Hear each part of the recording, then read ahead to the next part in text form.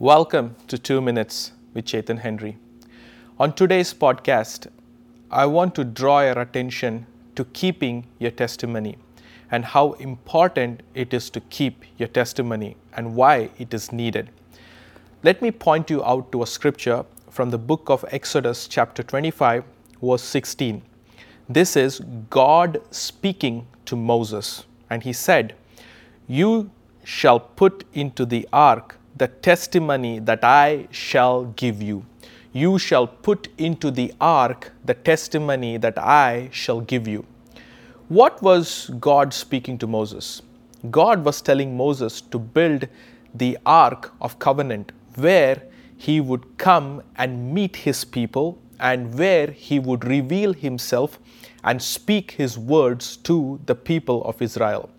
But for God to come and to speak, he had a requirement. He said to Moses, "You shall put a testimony in the ark that I shall give you."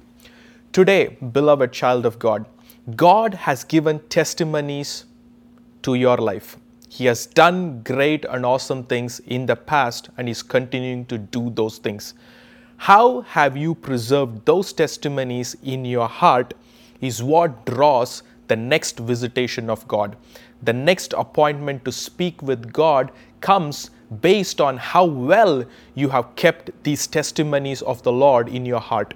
Today, may the testimonies that you have about God's goodness and grace, may they be elevated to the prime position, to the central core place, the throne of your heart, so that you're getting prepared for the next visitation of the Lord's voice to come into your life.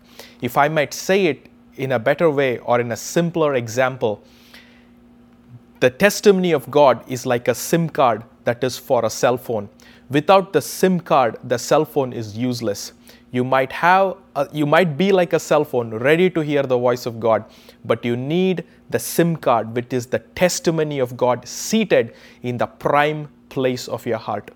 So, beloved, remember all the goodness and the testimony of God in this season. So, God bless you.